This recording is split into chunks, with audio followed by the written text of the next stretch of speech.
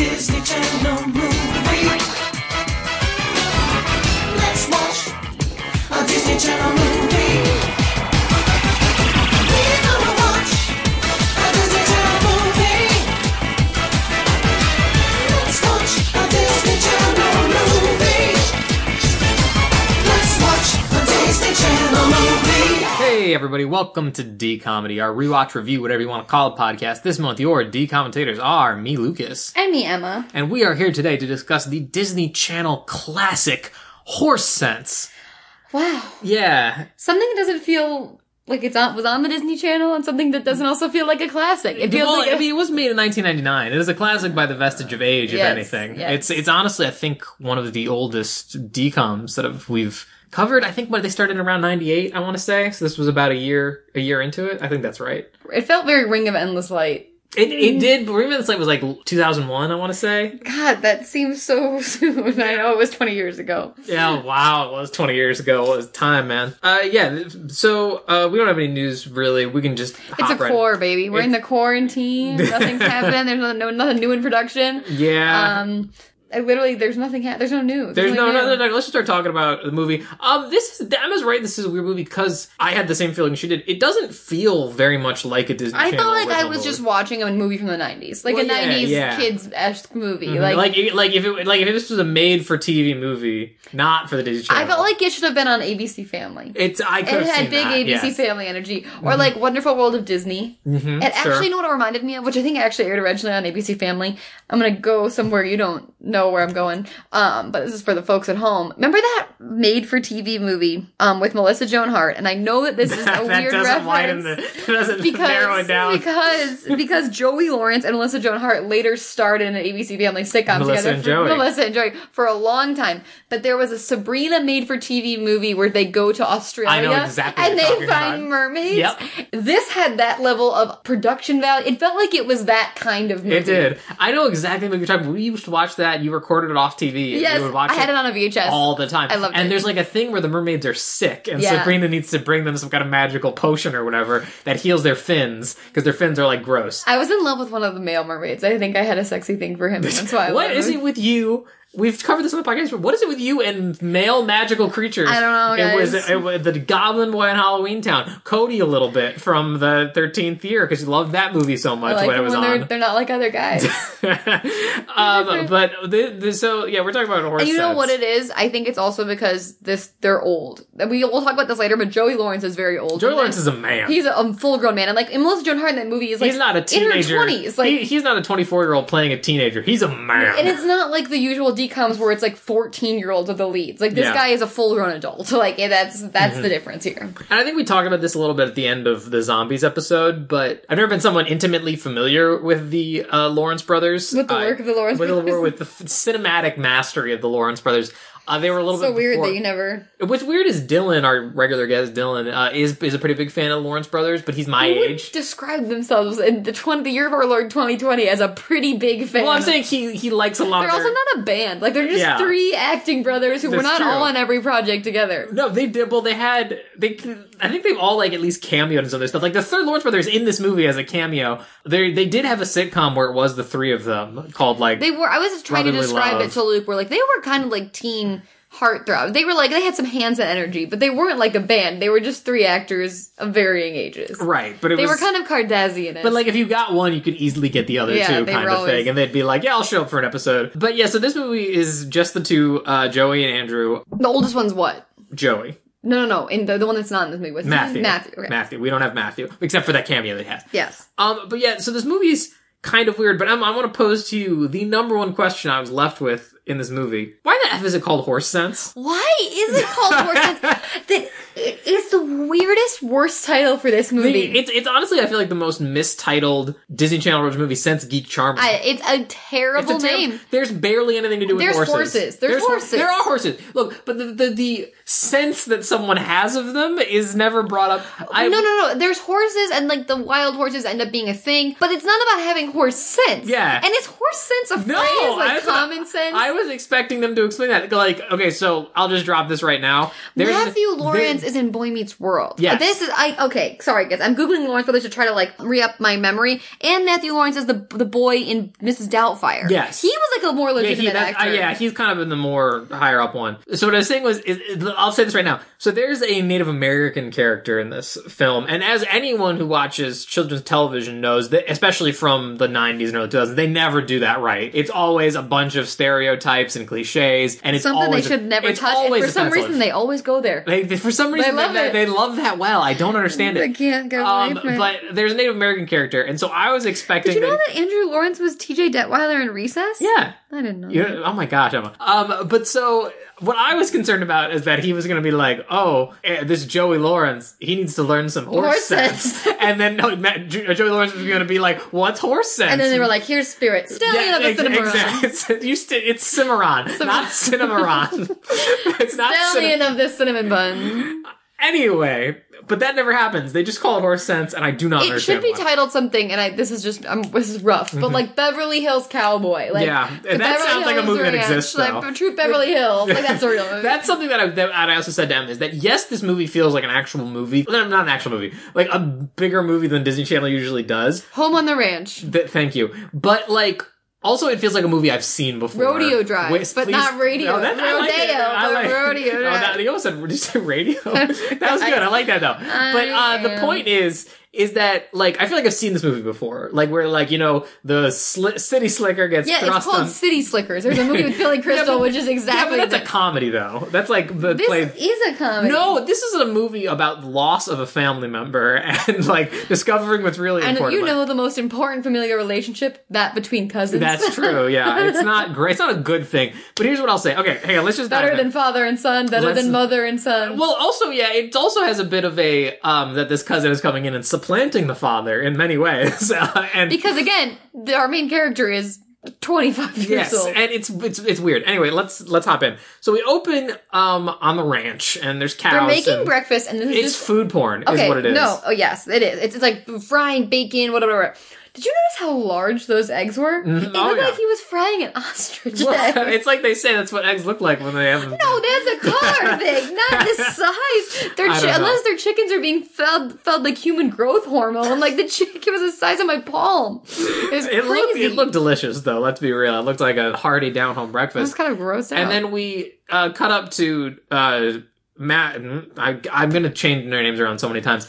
To Joey Lawrence in his room. Nope, damn it. And to Andrew Lawrence in his room. And he's he's working on a piece of wood. And the mom's like, is his hey, character's name Tommy? Tommy. That's the thing that's tricky, is that Tommy and Joey, they both end in Y's, Yeah. so I want it, my brain goes there. And they're also just like, between the characters' names of Michael and Tommy, and then the brothers' names of Andrew and Joey, they're Yeah. the most basic white boy names It's in the true, history yes. of the universe. And so she's like, hey, come on, breakfast is ready. And He's like, whittling something in his room. yes. And she's He's like, a what do you- country boy. Yeah, he's thank God I'm a country boy kind of guy. But he does not have an accent because His this last is a not Blake Shelton song. because this is not the South. This takes place in I Montana. thought it was California, but apparently it's Montana. I believe it's Montana. And he's like, oh, I'm just working on this whistle for Michael when I go to see him in Beverly Hills because he liked the one I made for him at the reunion. They reference this reunion. They talk about this reunion. I want to see that this we didn't reunion. see a We should- flashback of. We should have seen the reunion in the beginning, And then had the credits, 5 years and then later. 5 years later, Yeah, something. and then we would have really grasped these characters a lot better. And their obsession with one another for just cousins that don't even live in the same place. Well, it's not. I wouldn't say. I actually bought this, and it's not their obsession with one another. It's that like Tommy, aka Andrew Lawrence, really looks Younger up, one, the younger 11-year-old. Yeah, he's supposed to be 11 in this movie. Husky 11-year-old. Yeah, I'm not going to put this on the young Mr. Lawrence, but he does not photograph well in this film.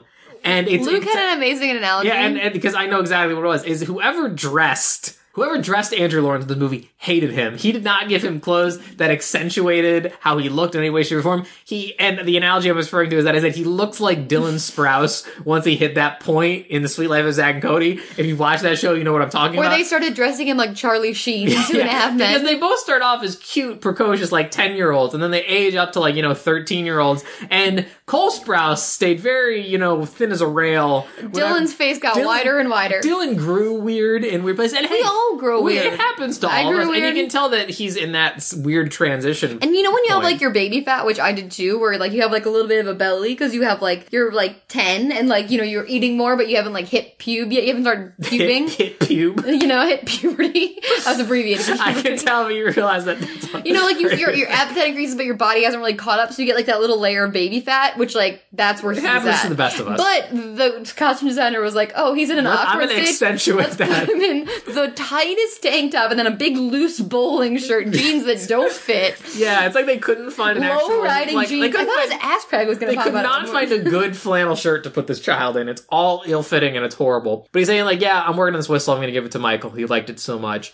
I can't wait to see him. And you know who's not in an awkward stage in his life is Mr. Yeah, because he's 27. is Mr. He's Joe my Lawrence. age. We cut to him in Beverly Hills with the most horrifying image, which is an alarm clock. It's 12 noon. He wakes up at 12 noon, and he has an alarm clock that is just a woman's mouth, just going, "It's time to get up. It's noon. It's time to get." It's I also horrible. love that there's just the general idea of setting an alarm for noon. Like, at Yeah. that point, fucking give up, man. Like, and me, it's At like, that point, you wake up when if you wake I up. know I'm gonna sleep till noon, it's like, there's no point in setting an alarm. Like, your day's a wash as is. Like, Here's what. So he is not an awkward phase.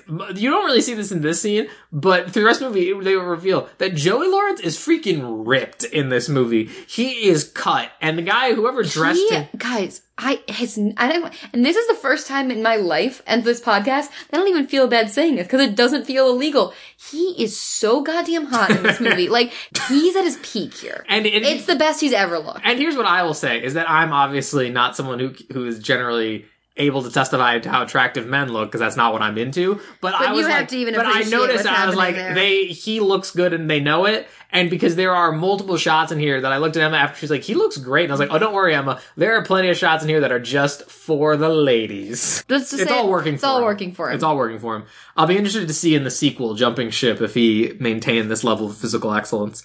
But so he walks into his fancy, Beverly Hills mansion. He's very rich. This is the first time in a long time where like these people are supposed to be rich, and I was like, that's a rich person's house. Yeah, like I was like, with these the- people look legitimately With rich. the exception of like his room and the media room, which is very over the top, like TV rich, where Yeah. it's like we have every movie ever made and a popcorn machine, which I mean, rich people have, but it's not like it just, you can tell they were like, this is what a kid thinks a rich person's house is like. We kind of get the exposition between these two scenes that they are two brothers who are playing cousins, which is kind of a weird call, but fine. So Tommy is flying to Beverly It Hills. is weird though because like yes, they're brothers, but their age differential is clearly massive. Yes. Well, they say he's 20 and he's supposed to be 11, so they're supposed to have a 9-year age difference between them. yeah, which is a large age Mm-hmm. difference for siblings. And so we get the exposition that Tommy, his dad passed away fairly recently. Joey is the oldest. Matthew's the middle one.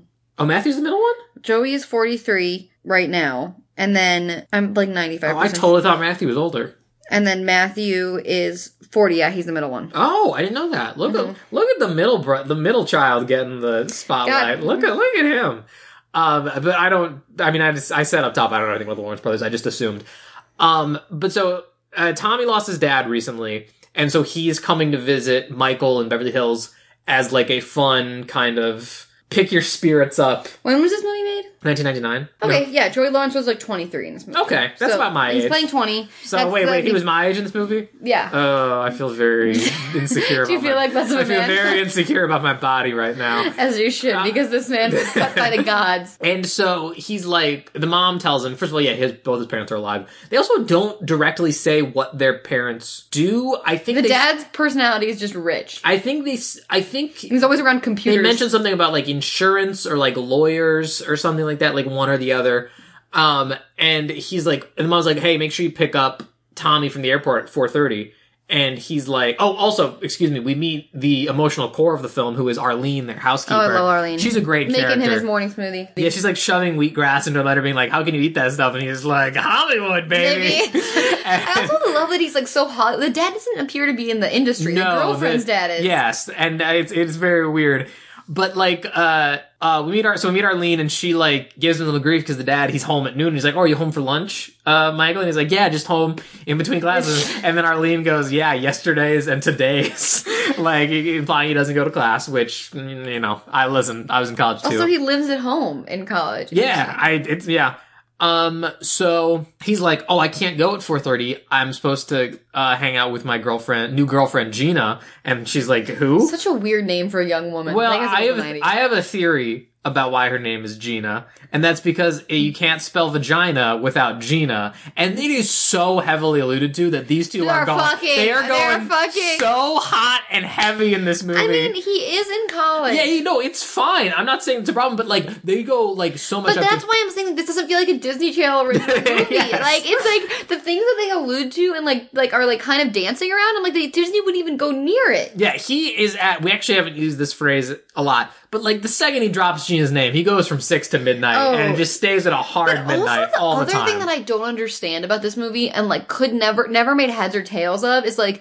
why he's so obsessed with like her dad. Like, is he trying to get into the movie industry? I thought that's where they were going. Here's where like her dad's a film head. And he says that as a big point. He's like made all these movies and everything. And I thought he was trying to be like an actor or something. I thought like or he like had some sort a of writer or something. Hollywood ambition, and that's why he's sucking her dad's dick so much. And then he doesn't care about college because he doesn't like care about the classes his parents are making him take, which are like real estate. And we just wrote a better movie. And also fun fact, the ranch he's gonna go to is in danger of financial ruin or whatever. What I thought was going to happen is he was going to convince Gina's dad to shoot a cowboy movie at the ranch. That's a better movie. You just wrote a better movie than I thought that was where they were going to pay that off, but that's not what happens.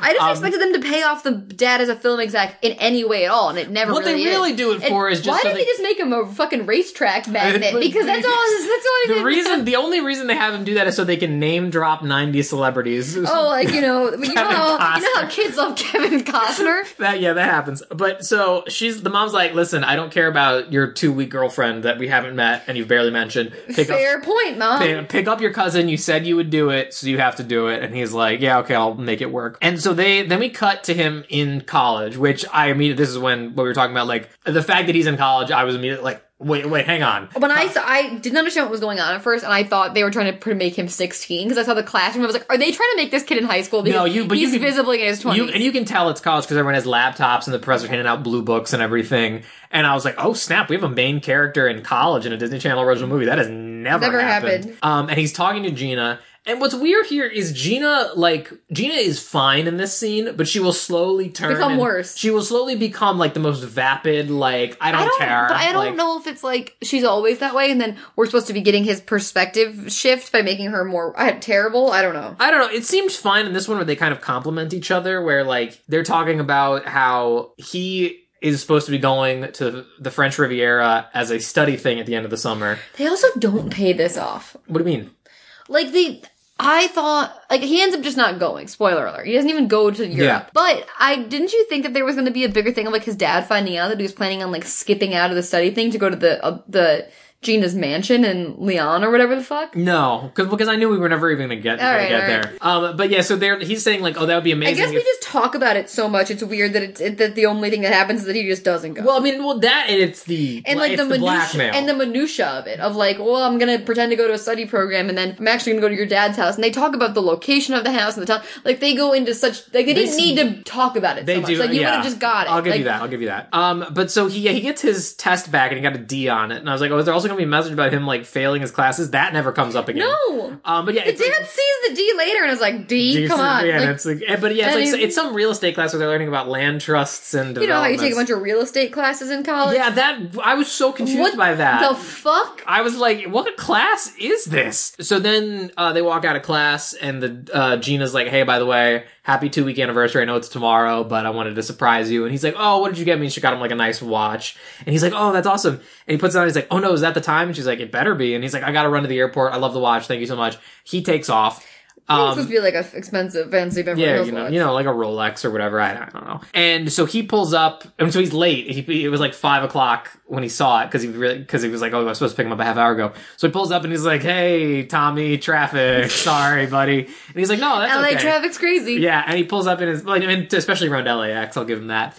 And so he pulls up and like his red Porsche with the top down, Tommy hops in. This is a sick car. It's a nice car. And yeah, let's transition into this. Is that, can I just say, Joey Lawrence, fantastic actor. And he is so immediately believable in this role. Selling it. I'm buying it. I'm renting it. I'm getting a land trust. I absolutely love him in this movie. Like, he's charismatic as fuck. That's the absolute word I used. I There's was just so like, many he has things so wrong much with this charisma. movie, and I enjoyed every second of it. Went by in 5 minutes. I was like, love watching him. He's just, you like watching him. And let's not to say Andrew Lawrence is doing a bad job either, but he has like a weird role in this where like you don't really get what his character isn't as immediately meant to be as immediately likable as the main character is. And like you Also, like, no one's likable at 11. yeah, right, fair. Put that on a t-shirt. And it's like that you I'll stand by it. and it's like that and they do a good job where like you like Michael so much that it pisses you off to see him make these mistakes. Yeah, like, and it's I like- was immediately bought into him. Yes. Luke was watching this movie with me, and I was like, come on, why the fuck are you doing this? Like, when he's, like, leaving the kid alone, like, I was very disappointed in him. And so that comes later. It just kind of starts off that you can tell, like, he's not like, and this again was a smart choice by the filmmakers, is that he's not like, oh, my cousin, I have to entertain my cousin. And He's not mean. He's not mean. He says, like, I'm really excited you're here, man, and like, happy to see him and stuff like that. He's But just distracted. he's just so in his own head and in his own, like, world that he and just in the way that we all were when we were in college and 20, like, the things that are important are not really important. Like, your friend's party that, like, if you don't go to, you're gonna, like, die. But, yeah, like, it or really this doesn't girl matter. you've been seeing for 2 weeks. Yeah, exactly. And so then it cuts to dinner that night. The mom is sitting and he and Michael are eating with her, and she's like, so how's your mom doing, which is her sister? And he's like, great. And he's like, so are you excited to be in LA? I heard you really want to go to Disneyland. And I got so excited. Didn't you think they were gonna go? Because I was like, how easy would it be to just say, hey, can you clear out like a part of Disneyland that we can shoot the 5 minutes of this movie in? Like, there's never been a Disney Channel original movie where we see Disneyland, as far as I'm aware. She's like, yeah, I really want to go to Disneyland. I'm really excited. And there's also a part where they break down like Disneyland strats where he's like, oh, we can't go on Saturday. It's gonna be way too good. We gotta go I on agree Monday. with all of his strats. I know, but I was like, it was such a meta moment of being like, hey kids, if you want to go to Disneyland, here's when you gotta go, is Monday. I don't know if Joey Lawrence was just saying that because he wanted to, like, binge drink on the weekend. He's partying also. Yeah. He's in college, he's sleeping till noon. They're not showing it, but he's fucking partying. Well, I also assumed that it was he didn't want to go tomorrow because he had Gina anniversary stuff to do. 1, 2 is that it was a reason to not go to class. Was be like, oh, I'm taking my Tommy to Disneyland. I can't go to class. Yeah, today. I decided I didn't want to waste his weekend with Yes. the kid, and because, like, weekends are king, obviously. But even if that was a lie, it's a good lie because it is right. Don't go on a weekend. Don't go on a weekend. And so then the dad walks in, and I'm like, oh, great. So, the family is all gonna, like, spend some time together, whatever. And the parents are like, hey. This was hilarious. And I actually laughed. And the family, so the mom and dad, the dad walks in, and they're immediately like, all right, well, good to see you, Tommy. Have fun with Michael. Bye. And I was like, what? And they're like, oh, yeah, we have this insurance thing in Palm Springs or whatever. And, like,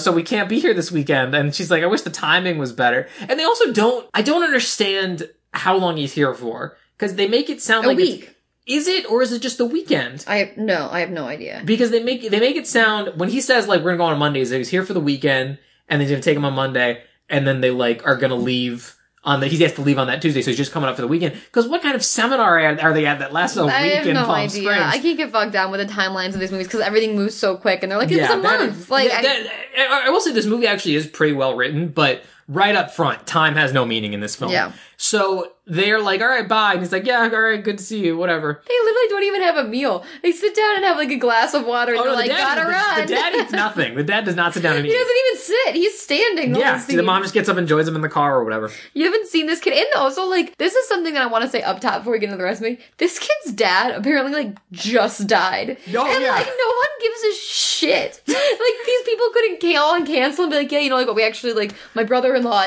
is dead. Or, like, and, like, or just like, hey, can you come next weekend? We have a thing that's Yeah, like, you guys are rich, you can't eat the plane tickets? Like, really? And so anyway, sorry. Michael shows Tommy, like, the media room, and he's like, yeah, we got this, like, massive, and this is, like, smart house levels of over-the-top technology, where there's this big universal remote. It's, like, the size of a pizza box that's got, like, huge buttons on it that you use to use everything. He's like, yeah, we got every movie ever and a popcorn machine. He's like, now listen, I gotta go. Oh, also, they stopped in the car earlier to pick up a gift for Gina. He's like, I gotta go give this gift to Gina. I'll be back in, like, 5 minutes. But just be free to watch, feel free to watch TV. And then he fucks. And then well, hang on. he's laying pipe. the most important thing, we'll get to that in a second. What the most important thing that happens in the scene is he's like, yeah, check this out. And there's the big wall and he turns it on. And what starts showing up? Now, listen, audience, we have presupposed before that certain Disney Channel original movies take place in the same universe. This movie you can't argue this with me, takes place in the Brink universe. No, it doesn't, because The Brink is a movie. No. Emma, it's the competition. It's a TV, the competition was televised and it also took place in California. The competition is going on as that is happening.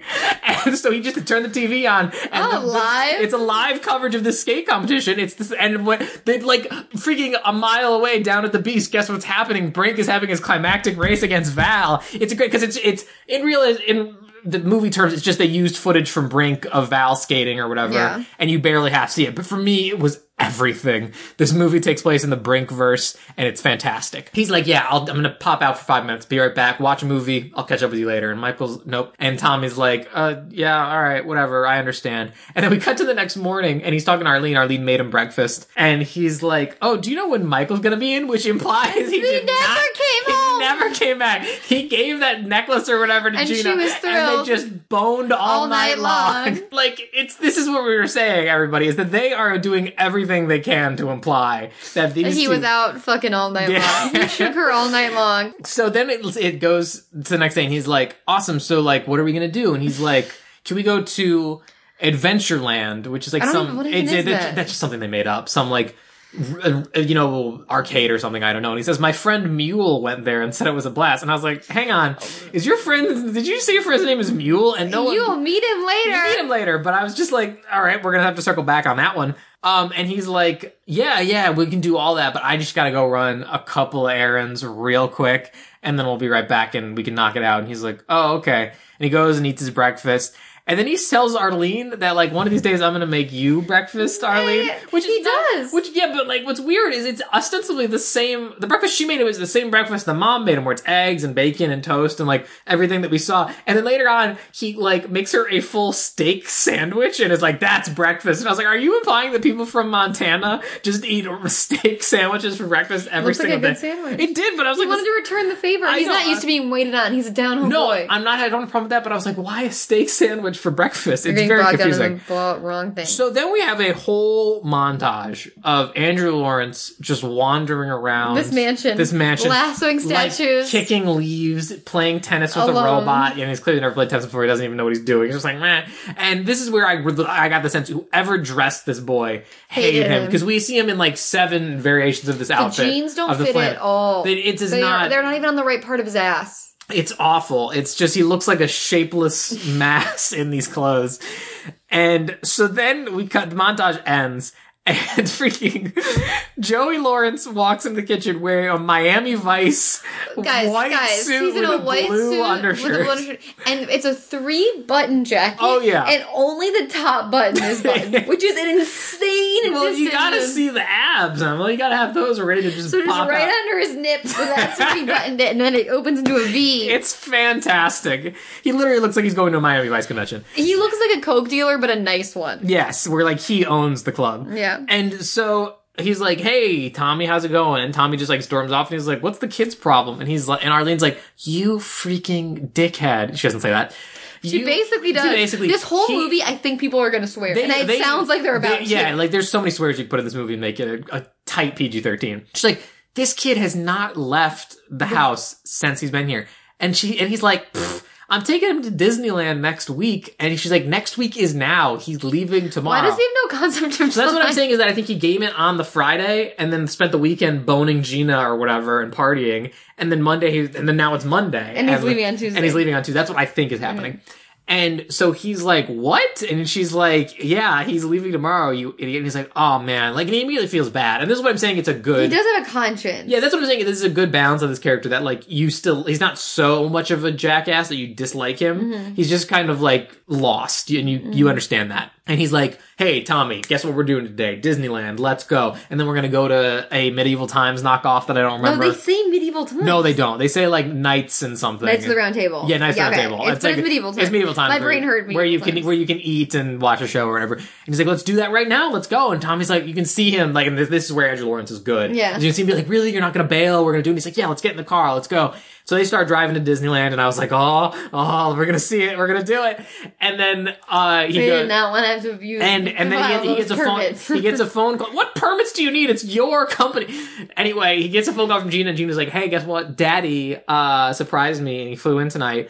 Where he wants to meet you. Can you and he's like, oh, I really, really can't. I promised Tommy I'd take him to Disneyland. She's like, oh, but Daddy's only here for one day. She doesn't talk that badly, but it's like You're getting this to the heart of it. yeah, and he's like, all right, I can just do it for a little bit. And so But why is he so obsessed with meeting her dad? because he's Like that 20-year-old boys, because I he's get so the promise rock of hard about Gina. like I that get the promise of sex. Like, yeah, you got to get over there and get your rocks off. But like, what is meeting her dad gonna do? Like, if you're not like having him wanting to be in the industry would have made so much more sense. Well, also because she would be upset with. She was saying she would be upset with him if he Yeah, didn't I guess. go, and so he couldn't get his rocks off, as it were. And so he dumps Tommy at like a Chuck E. Cheese's, but not like a play place. Yeah, like and- like a Discovery Zone, Yes, exactly that. where it's like tube slides and just like signs him in and is like, go crazy. And it's clearly for like toddlers, like it's Yeah. not for 11-year-olds. And so he's like, I used to go here all the time. We're gonna have a blast. I will be back in like an hour. I'm really sorry about this. Bye. And he's like, yeah, cool, great. And so then we cut to the. Here's a fun question for the screenwriter of this movie.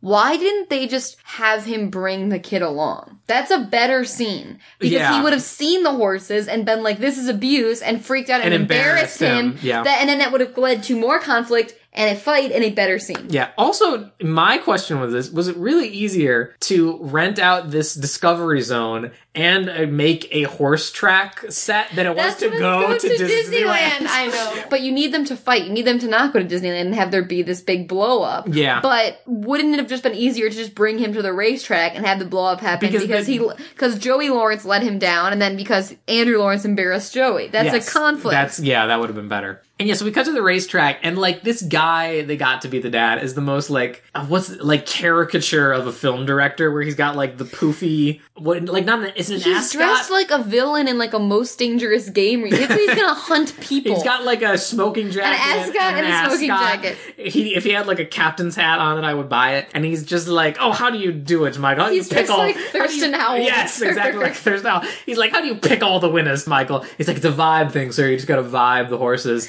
and he's like, pip pip cheerio. He's not British. But he's like, oh, I really gotta go, sir. And he's like, oh no, you need to keep picking my winning horses. And he's like, yeah, of course I'm gonna stick around. Don't worry about it. And so then some amount of time passes and he does run out and he hops on his car and he pulls out and he backs into a woman's car, has a car accident. And he's like, hey, listen, really sorry. I'm having kind of a family emergency. Here's my, All my info. license, registration, insurance number. Take all that. Give me a call. We'll sort this all out. It was totally my fault. And she's like, okay, great, cool. I hope everything works out. Not a I was expecting there to be a whole thing. Super easy. He handled that like a person. I was proud of him. So then he goes to the kid place where he dropped Tommy off, and there's a way too freaking long scene of him like running through the tube slides looking for Tommy. It's being like a bunch of just weird physical comedy where he's like falling down. And it really doesn't fit in this movie. And I was like, No. of all the places you like, there was a Disney exec that was like, we need more physical slapstick. And they were like, yeah, okay. of all the fat you could have cut from this movie, that gold had to stay in. And so then he just asked the ladies, like, I'm here to pick up Tommy, what is their last name? Gun to my head, I have no idea. Michael Woods, I do remember them saying that, and Tommy Biggs, which I have no memory I think of that happening. I think they only say that in like this scene, and then I think maybe someone calls the mom Mrs. Biggs in some point. Not the point. He's like, I'm here to pick up Tommy Biggs. And he's like, okay, the attendant's like, oh, he called Arlene to pick him up. And he said that he was worried something had happened to you, so he could have been gone like hours. Oh, yeah. And so he gets back at home. He's like, hey, Tommy, I'm really sorry. Like, time got away from me, whatever. And he's like, you only care about yourself, man. And he's like, This is the blow up where yeah, this is where, like, he's made and this isn't like him not prioritizing brother. He's full on made a dick move. Yeah. And like screwed over the kid. And he's just like, I'm done with you. Like, meh. And the parents come in and catch this blow up. Yes. And the dad's like, what's going on in here? Like, how was Disneyland? Yeah. And the little kid, Andrew, covers for him and goes, it was everything I expected. Yeah, I expected him to totally, like, just tell on him and be like, oh, we didn't freaking go. And he does still do that, but he bides his time. Like, to the mom. Yeah, like the little mastermind he is. And so... I actually kind of took that more as, like, I don't think he wanted to get him in trouble, like, with his parent. But I think, like, once you come home, you can't really hide that from your mom. but As an 11-year-old. Yeah, but he didn't think they're the going mom to would ask see- you about Disney. Right, and the like, mom... You think the mom wasn't going to say anything to her sister? I don't know, you're 11. But so... He's like, listen, I got caught up at the track. And he's like, oh, that's great. You not only did you blow me off, but you went to see animals get abused. And he's like, okay, that seems a little much. And look, I'm not in any way, shape, or form qualified to talk about whether or not horse racing is animal abuse. I don't know anything about it. But, like, this is It seems like a weird stance for Disney to take. It's the thing that made me... This is what we're talking about with why this movie's called Horse Sense. I think they had this movie script about City Slicker coming to the ranch, learning from his brother. And then they just had the word shoehorn in and then horse racing is abuse? No. But on the storyboard, they just had the word horses ? And they couldn't figure out how. They knew they wanted horses to be a part of it, but they couldn't figure out how to work Slot that it into the rest? Slot it. So they just kind of try multiple times. They had horse rights written, question mark? Rights? Rights for horses? It's weird. There's just a lot of stuff about, like, wild horses in captivity, like, the rights that horses have as beings. I don't know if this movie needed that. Right, and if you're not going to do, like, a Ring of Endless Light, which is all about, like, dolphins... Setting those dolphins free? Not catching dolphins in cages or whatever, in nets, then Maybe don't... that's why this reminded me of Ring of Endless Light, was that same animal weirdness where it's, like, yeah, but slow music over free animals. No one could talk to the horses in this that's true. movie. What if that's what the horse sense was? You could What sense... if they were gonna be able to and they cut that part of it? And then they just kept the title horse sense? Yes. Like, he goes to the ranch, and then he can realize he can talk to horses? Yes, that's a better movie. Is it, though? I'm not sure if it is. Better, worse movie. Yeah, that would have been more fun to talk about. So then the dad's like, also, I saw the dent in the back of your car. What happened? He's like, oh, hit and run. Hate to see it You happen. wouldn't believe it. You wouldn't believe it. Which, how did he think he was going to get away with that? Parents ostensibly see your And insurance. pay for his insurance. Oh, also, yeah, when he says the abuse thing, at this point, we're like 30 minutes in, I was like, I'm gonna be honest, I forgot this movie had anything to do with horses. I forgot, like, if you had told me The name of it is Horse Sense. if you had told me up top not the name of this movie, like, if you had played the movie before and not told me the name, I would have, and then said, like, at this point, the movie's called Horse Sense. I would have been like, why? So then we do a hard cut to There dinner. is a lot of setup. Like, this Yes. setup for this movie is like, and I do like showing the Beverly Hills sequence of him ignoring him. Yeah. But it really is long. Yeah, it is. And, like, that's part of the reason why, and we'll get there later, is that, like, once he gets to the ranch, it all goes by so fast. Like, I think the pacing is kind of messed up in that way, but I do think you need these scenes. But it cuts to dinner the next night, and he, like, walks in, and his parents are sitting down, and he's like, hey, guys, how's it going? He does not realize the firestorm he has coming this way. And Arlene, like, gives him a plate and, like, plops it down, and she's just like, oh, you son of a Arlene's bitch. pissed at him. Well, no, she's not even necessarily that. She just looks at him and was like, bitch, you don't even know what's about to happen. You don't know the storm that's a brewing. Yeah. And so he's like, the parents are just like looking at him like, and he's like, what's wrong? And he's like, mom's like, I got a very interesting call from my sister that you didn't even take Tommy to Disneyland. He barely saw you. Like, and like the dad says, like, sounds like the entire time he was here, you either weren't here or you were sleeping. Or he was sleeping somewhere else, if you know what I mean. Yeah. And They didn't really address that part. no, and so like he's like, okay, look, I realize I messed up. I didn't do right by Tommy, so what I'm gonna do... Oh, now we're not there yet. He's trying to, like, defend himself at first. Mm-hmm. And he's like, I just got caught up with things. I didn't mean to be mean to him. He's like, I got a lot of stuff to do. Yeah, and then she's like, and he's like, I was doing stuff with Gina, and she's like, I thought we talked about this. You can't prioritize Gina over your own cousin. Mm-hmm. And he's like, yeah, I know. And then there's a doorbell ring. And this threw me when it was happening. Is like, the dad goes to get it, and there's police officers there. Yes, this was such a weird beat. Yeah, and I was like, where is this going? And then it's like, he's like, we're looking for Michael Woods. And he's like, yeah, it's my son. He's like, well, yeah, he was involved in a car accident and gave the woman some wrong information. Luckily, she noticed his license plate and told us that he didn't give her the right information. And so then it cuts to like, they were at dinner, now they're in like the living room, and the dad, he's like sitting in the shame chair. I also didn't didn't get this because they don't set it up properly. Like, you don't see him like grab an incorrect card or like grab the wrong like because I was like, oh my god, he gave false information. Like I really thought he did it on purpose. Yeah, the way he makes it sound is that I assume he did do this, is that it was just he was writing so fast he wrote down the wrong numbers. But like it's not. My point is that it's not clear. Like it's not clear whether or not he did it on purpose or if he was just really trying to scam this woman. No, I agree. And so I want to believe the best of Joey Lawrence, but they don't really make it clear if it was an accident or not. Or if he's right, just lying. and so this is. I just love this because it's like the worst time for this to have happened. Like right when they're raining down on him for how badly when he it treated rains, it Tom. pours, baby. Exactly, and so he's like, I can't believe. First of all, you told us it was a hit and run. You freaking lied to your parents. Bad. And he's like, you blew off Tommy. You're an asshole. And so he goes, your end of the summer Europe trip is now seriously in question, which is one of the most I love rich. how it's not even canceled. Yeah, which is one of the most. It's one we're of the not most, even canceled yet. One of the most rich white people sentences ever said. Your end of the year European getaway is in serious question, young man. And he goes, all right, look, here's what we're gonna do. I'm gonna take some money out of my trust. Well, I'm gonna call Tommy, apologize profusely, and I'm gonna take some money out of my trust fund. I also love how he keeps throwing around this trust like he's like really contributing. Like, that's still your dad's money. Yeah, it's just because it's in a different bank account doesn't mean it's not still just coming from your dad. But I think like the implication was that it's like it's money that is being set aside for him, and so he's saying, I'm going to use some of it to correct my mistakes. And he's like, I'm going to call Tommy, apologize. I'm going to take somebody from my trust, flying back out here. We'll do it all right. Also, just not to get into the nitty gritty of things that no one cares about, but like, what fucking trust fund do they let you access at 20 years old? Literally none. No one. Well, I mean, to be fair, they addressed that later on. In what way? Because he goes to the bank and is like, I need money for my trust fund. And he's like, there's so many penalties if you take the money out right now. And he's like, yeah, but I still want it because I needed to get... No, but I'm saying, like, even the fact that he can go in and say, I need to take this money out. Oh, okay. That is not usually allowed. I don't know how trusts work.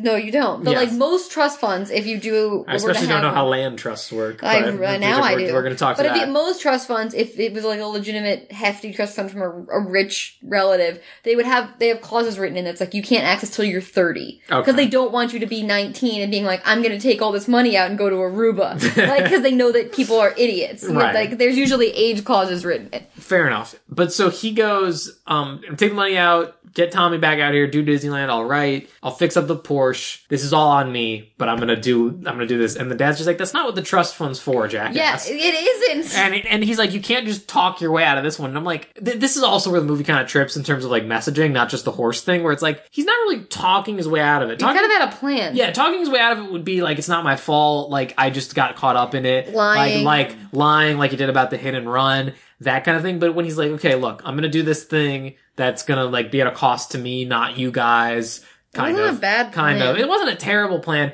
It's just like, they have this weird understanding of, like, there's also a thing later where it's like, you can't just take a quick fix to fix everything in life. And all that stuff. And I'm like, you're not, the idea of what you want is there, but you're not perfectly there, I'm afraid. And so he's like, okay, here's what's gonna happen. You're gonna fly out to Montana. You're gonna work on your aunt's ranch for free for a month. And if I hear one bad report from Tommy or Jules, I think that's the mom's name, that you're not doing work as requested and you're just being lazy or whatever, you are not going to Europe at all this summer. And he's like, Dad, come on. And then just like hard cut to it happening. Yeah.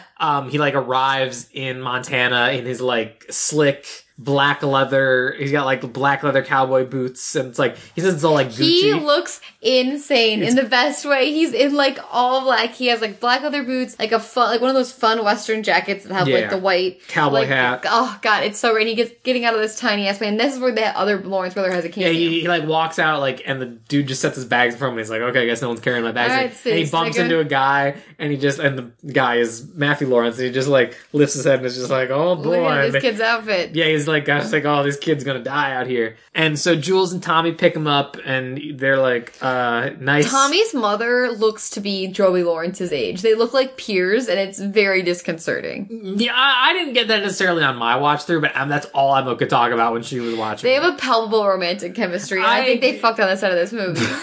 I didn't pick up on it, but Emma was very into it. And the thing is that, like, there is kind of a small meta-narrative that if you look at it from the outside, that does seem like Michael is replacing the dead father. Yes, that's there's a weird thing there. There's a weird thing there. So they get in the truck and the mom's like, I gotta stop somewhere real quick. And he's like, okay, cool. Can I get a latte somewhere? And she's like, no, you won't find that. There's no coffee shops. And so I was like, wait, is there no coffee in Montana? Is that the implication of that? Which, weird. I guess.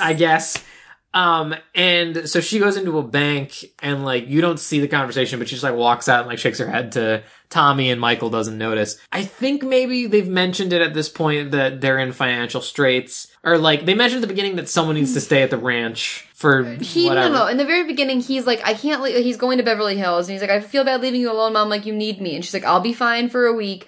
Again, I don't think this is great parenting. She's really letting an 11-year-old know a lot about their terrible financial situation, giving him a lot of stress.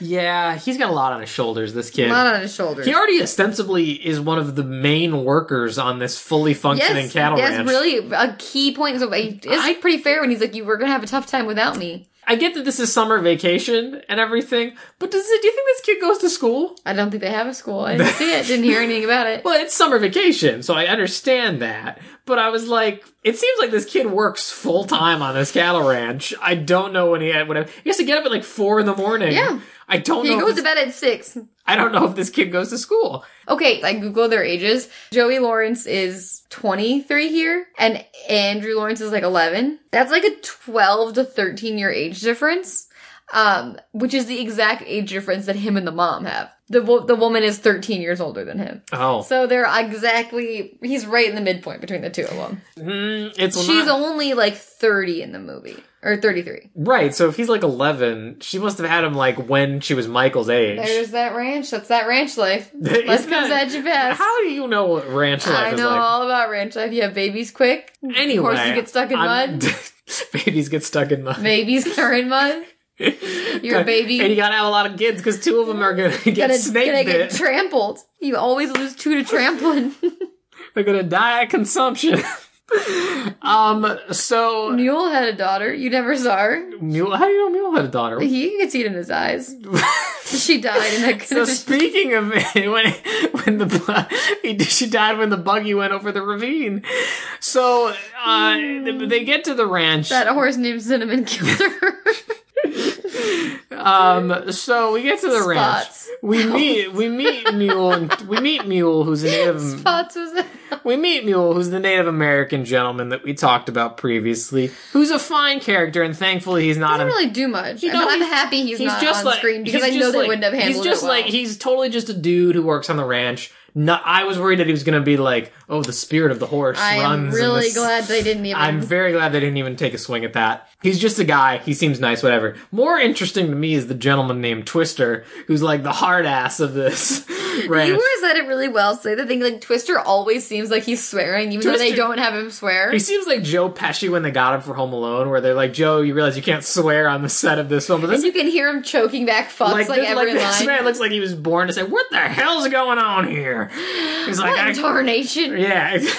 And, like, he's just the most, like, pastiche of a cowboy. At one point, he's like, what the darn? And you can see how hard that darn is for him. He wants to say damn. Yeah, he's like, oh, what is it? And he's like, oh, that's what it is. You just don't give a darn. Yeah, it's like, he wants to say damn. And I was like, come on, let Twister say damn. But I also wrote down Mule and Twister, the dynamic duo, back at it again. I would have loved to see a movie with just those two going on a buddy trip. I don't know. I just cross country on horses. Something about those names and like the fact that they work together. I was like, Mule and Twister, what characters? So then it cuts to later that evening, and he's calling Gina on the phone, and there's like 7 of these goddamn scenes. They talk on the phone so much, and the scenes are all the same. Her reciting different information about the south of France, and him being distracted. Like they're all the same scene. Well, this is the first one, and this is really the one you needed, in my opinion, was just him being like, "Oh, if I can't work the whole month, I can't go to the French Riviera." And at this point, he's like, "It sucks here. I'm all dirty," and like whatever. And like these scenes are a problem for me because I feel like there's absolutely it's very unlikely he would have cell phone reception in 1999. I never use that obvious gag. Like, why would you need to want to pay Gina more money to appear in more of this movie? That is the obvious gag that they just didn't even try to attempt. Or at least do a gag where, like, you can only get cell phone reception in, like, one spot. Standing on, like, the roof or like, something, and he or, like, falls. sitting by the tree or whatever. That's where the physical comedy could have been. Yeah, you know. And so I feel like we've gotten to this point in D comedy where, like, now we're, like, still making funny movies. We're also writing the movies to I'm be better. writing a completely different movie. Yeah, but like I feel like we do this with every movie we watch. And I was like, oh, if they'd done this, it'd be so much better. So he's like, yeah, whatever. And he doesn't realize he's under a treehouse where Tommy is. And he's like, how long have you been standing there? Oh And my god, that treehouse! I just thought about the scene. yeah, we'll get there. And so he's like, oh, just a minute. I just wanted to take you inside and show you how the TV worked in case you want to, like, watch some TV and relax tonight. And he's like... It's such a boring way to sabotage someone. Yeah, it's such a boring sabotage. His attempts at sabotage are very strange in this movie, and it doesn't, like... I think because they didn't want him to be, like, full-on, like... I mean, I like them both, but, like, when you're doing a fun little buddy, like, war of, like, City Slicker versus Cowboy, they're so scared to make anyone unlikable that Yeah. none of them actually do anything that, like, wild or funny or crazy or entertaining. Totally, I agree. It's kind of... He kind of, like, half-asses sabotage. That's exactly He's what I was like, gonna say, is they- you can if you want. And he's like, I told you at the truck. Yeah, like, it lands in a weird middle ground, but also... which isn't interesting. But it also does kind of work because, like, it works in a way because it's like you can't complain to the mom that, like, yeah, he, like, if he was telling him, like, yeah, you have to sit up on the roof all night and count how many crows fly by, and then that's not a job you have to end up doing or whatever, like, then he can be complaining to the mom, and he's like, she'll be like, Tommy, I can't believe you made you do that, but he just gives him jobs that need doing,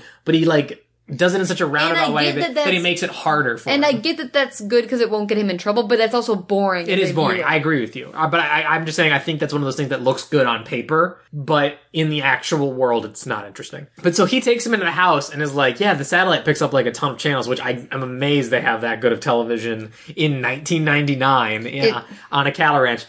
And so this is the stupidest thing in the whole movie. It's in this big cabinet that's like old. And he's like, that's an old cabinet. And he's like, yeah, it was from my dad's family. It got brought out here on a covered wagon. And why do they do and this? it's been like, it was my mom and dad's wedding gift, this antique. And he's like, oh, I bet my mom would love it too. She loves antiques. And so I immediately thought, okay, this cabinet is going to be incredibly important later on in the film. There's going to be like money in there. There's going to be like the deed to the cattle ranch or something. That is 110% Wait, because obviously there's trouble and like something's going to be up with this cabinet. Oh, did we talk about the fact that when they go into town, the mom has that ominous look after the bank, and that's how? Yeah. I told you she came out and shook her head about the bank. Yeah. And so we, as the viewers, know they're in trouble, especially. But Michael Joey does Lawrence not. is still does not totally know. in the dark. City Slicker. But so he's like, yeah, so feel free to stay up and watch some TV. I'm gonna hit the hay. He's like, you're gonna go to bed? It's still light out. He's like, yeah, but I had a big day, so I'm just gonna knock out early. And he's like, all right, whatever. And then so it cuts to like 4:30 in the morning. The sun's not up. And Andrew Lawrence just walks in with a triangle, like a full-on triangle. And she goes, "Ba-da-da-da-da-da-da-da." And then he's like, and he's like, come on, time to get up. And he's like, it's not light out yet. And he's like, yeah, I know, but we got, work to do or whatever. He's like, yeah, but I just went to bed like 3 hours ago. And he's like, oh man, you shouldn't have stayed up so late. I don't know what to tell And you. like, this is the kind of light sabotage that is like, okay, like got him, like good, like he's tired. Yeah, and it ends up not really affecting anything. No, it doesn't he- do anything. he He's just- fine. he Like, he just- falls asleep on the job. He goes downstairs, has some coffee, and he's like, oh, this kind of sucks, meh. And, like, there's a joke where she makes everybody breakfast, and he has never seen eggs that color, like we mentioned, and he asks for turkey bacon, and Twister's like, bacon comes from a pig, not a turkey boy. I And- love how, like, also, like, in 1999, like, I know what they're doing, and it's trying to make him sound LA. Yeah. But it's like now that writing would be like, he asks for a green juice, Yeah, or like, like, do you have any wheatgrass? do you have any almond milk, or Yeah, like yeah. something like that. But in this one, Is this the- gluten-free? Like, the most, like, hipster thing they can think of is, like, turkey turkey bacon. bacon, which is, like, a very What a common time thing. we were in 1999. It's like he's asking for fucking oat milk. Like, it's such a wild And concept. so and honestly, like, I'm gonna get you guys behind the scenes real quick, listeners, is that, like, I just I'm scrolling on my notes, and, like, the rest of this movie is one page. Seriously? For me. Because, like, all of this happens so fast. Like, You're right. The ranch is supposed to be a month, and it happens in 40 it happens seconds. super quickly. Like, I do not have many notes on the rest of this movie, so excuse us if we breeze through a little bit. So day one is, he's like, oh, you don't want to spend your whole first day on a horse, let me just give you a normal job to get you acclimated. And Michael's like, yeah, I don't want to be on a horse all day. And so he tells him he has to shovel all of this literal bullshit. Like, This is where I thought he was going to swear. They walk up to a pile of manure, and Jordan Lawrence's line is like, wow, that's a gigantic pile of manure. Yeah. And you can hear him start the S almost, and you're like, I'm like, oh my god, I thought he was going to say shit. Because it's, and I think this is a cinematic nod to the iconic scene in Jurassic Park where Jeff Goldblum walks up to the Stegosaurus droppings that Laura Dern is shoving her hand in, and he goes, that is one big pile of shit. Yeah, Like, that's what it is. That's what it is. And it's like, this is like one of the things, and it's so hard to describe. I'm trying to describe like a feeling that has no words for it, but like why this doesn't feel like a decom. Like, Yeah. never in a decom I'm like, oh, they should be swearing. Like, he feels like he should have just said shit, and it's weird that he doesn't. It is. And so he's like, yeah, you gotta move it from the back of the cage where we've shoveled it all out to the front of the cage now. And there's a very mean bull in it named Goliath. And he's like, well, how do I do that? And he's like, I don't know, freaking figure it out, idiot. You went to college. Yeah, he goes, you're the one that goes to college. And so there's clearly Andrew Lawrence had seeded this for him. And there's a shovel with some gloves on it and a wheelbarrow. So he's like, all right, I guess I gotta go over here and just start shoveling shit in this wheelbarrow and then take it around to the front and dump it out. Super time consuming. And we see him do it. There's a time lapse. He takes like his fancy black jacket off and he ruins his Gucci leather boots. yeah, and it's all terrible. And so he falls in the shit and like he's also Joey Lawrence is wearing this entire ranch part of the movie the tightest t-shirts. Yeah, at first it's just a t-shirt. He goes to just a muscle shirt later, and Lucas did note he looks like he's in a gay porn. in the beginning, like I'm saying, there are shots for the ladies. It is the shirts are spray painted on them. They knew what they had to work The costume with. designer hated Andrew Lawrence. He was like, we're gonna He was make like, this I need to boy- make him look so unattractive, makes Joey look more attractive. These things are basically painted on his body. So, he's done doing that for a while, and then the Twister and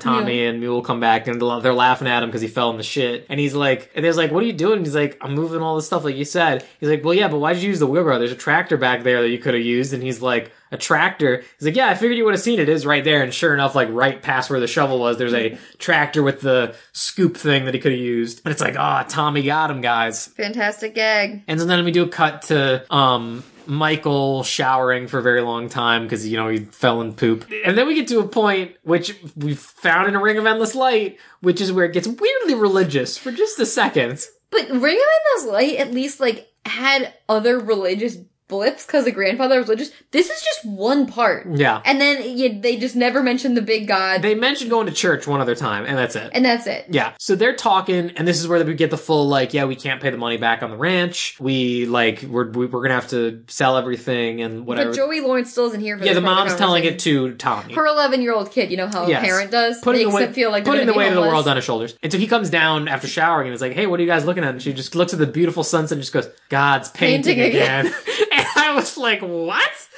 Excuse me. And here's the thing about this, and I'm going to take you guys to English class for a second. The way they say that phrase could be taken two ways, and both of which are bonkers, but I would like to know which way the screenwriter intended it. Are they saying it like God's noun, verb, again? God's painting again, like there God goes, painting again? Or are they saying it like the entire landscape is God's painting like ownership? What are we looking at? God's painting again. God's painting again. We're looking what at are you looking at? Oh, well, God is painting painted again. It could go either way, and both are fucking insane. It's And a cult leader thing to say. But I want to know which one they meant, and it's not clear. But so he goes and sits down and he's like, yeah, looks really nice. It's great. And, freaking Tommy gets up and goes to bed or whatever. He's like, you come in and he's like, Sunset is when this kid goes to bed. yeah, and he's like, what? And he's like, yeah, I'm going to be after you. I'm not going to stay up and watch TV. And so the mom is like, he has a moment with the mom and is like, hey, I'm really sorry about. This is where they had a raw sexual connection. He's like, hey. The mom's also stunning. I'm really sorry about Uncle John. She's like, he loved this ranch. This ranch was his life. It was both of our lives. He always used to say, and then she looks over and Michael's passed out, like leaning against the. There was a the raw porch. heat between these two. And then he brought up her dead husband, and you think that would kill the mood, and it didn't. But if anything, it made her more horny for because I him. mean she probably hasn't gotten laid since.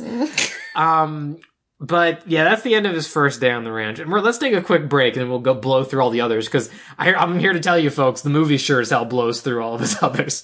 But, so we gotta saddle up and ride out of here, folks. But, keep your horse sense on your head and we'll... On your head? I don't know. Like you're gonna wear it like an You accessory? tell me what horse sense is. In and tell your me head. something. Keep your horse sense in your purse. Keep your horse senses your sharp. dollars and cents. Keep your horse senses sharp and we'll There be you right go. back. That's There we better. go. Well, I wouldn't trade my life for diamonds or jewels. I never was one of them money-hungry fools. Rather have my fiddle and my farming tools. Thank God I'm a country boy. Yeah, city folk driving in a black limousine. A lot of sad people thinking that's somebody clean. Son, let me tell you now exactly what I mean. Thank God I'm a country boy. Well, I got me a fire wife, I got me old fiddle. When the sun's coming up, I got cakes on the fiddle. Life ain't nothing but a fun about a riddle. Thank God I'm a country boy. Woo-hoo! All right, cowpokes, we're back.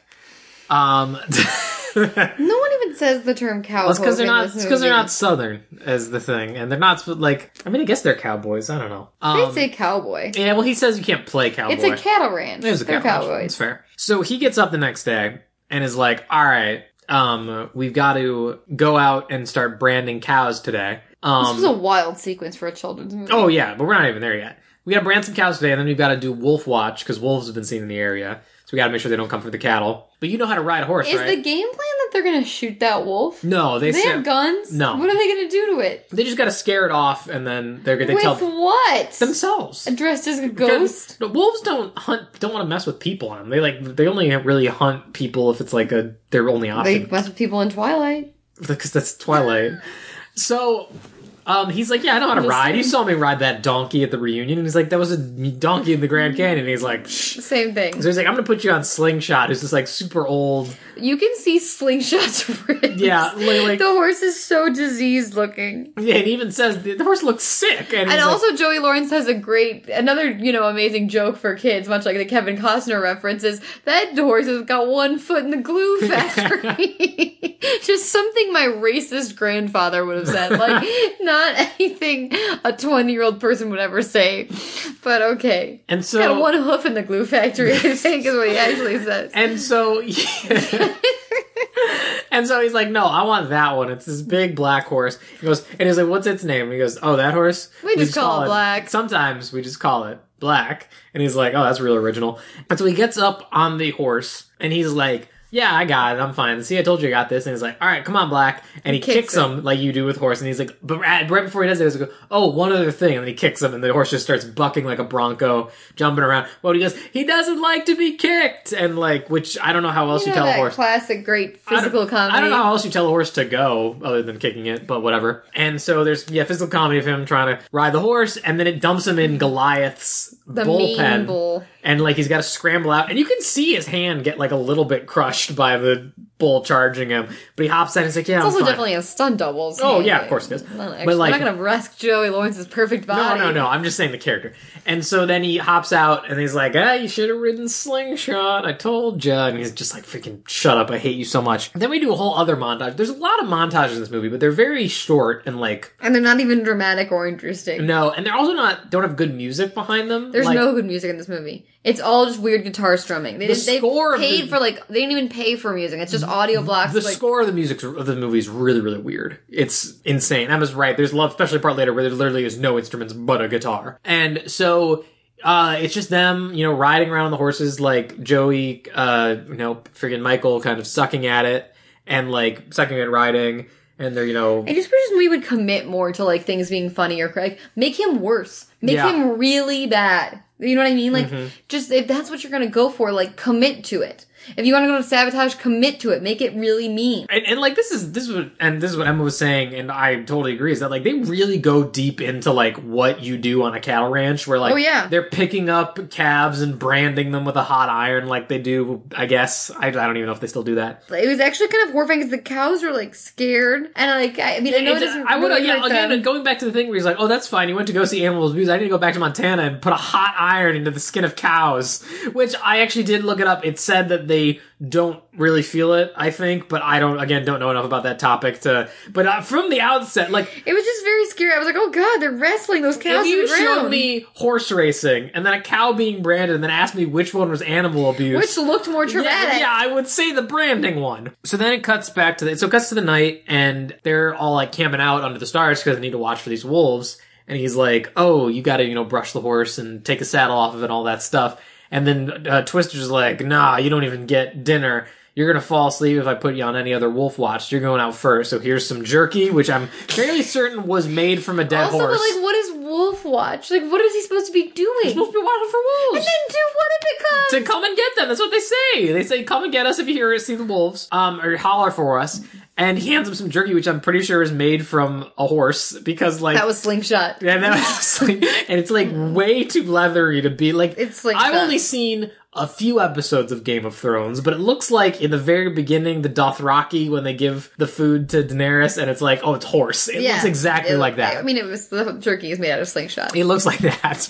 and so then it cuts to him calling Gina again, being like... Again with He's Gina. like, I've got sores, my boots are ruined, my butt hurts. And then he's Looks talking at about the stars. And then he goes like, but I must admit, the sky is so beautiful here, Gina, you should see it. And then here's another great joke for the kids at home. She goes, don't go all Dances with Wolves on me. Yeah. You know how kids love Dances with Wolves references? Well, people, who's the star of Dances with Wolves, Emma? Kevin Costner. Is the subplot of this movie that her dad produced Dances with Wolves? Or is she secretly banging Kevin Costner on the side? I don't know, man. I thought that she was going to secretly be banging Leonardo DiCaprio after they didn't do that name drop. They drop it at some point in these phone calls that, like, oh, we're all going to Kevin Costner's house in Aspen or something like that. And he's like, I can't go because I'm in Montana. I have to be on this ranch. And then, like, she's like, oh, we're all going to a party at Leonardo DiCaprio's house. And she's like, personally, I think he's so 5 minutes ago, which, wow, this movie didn't age well.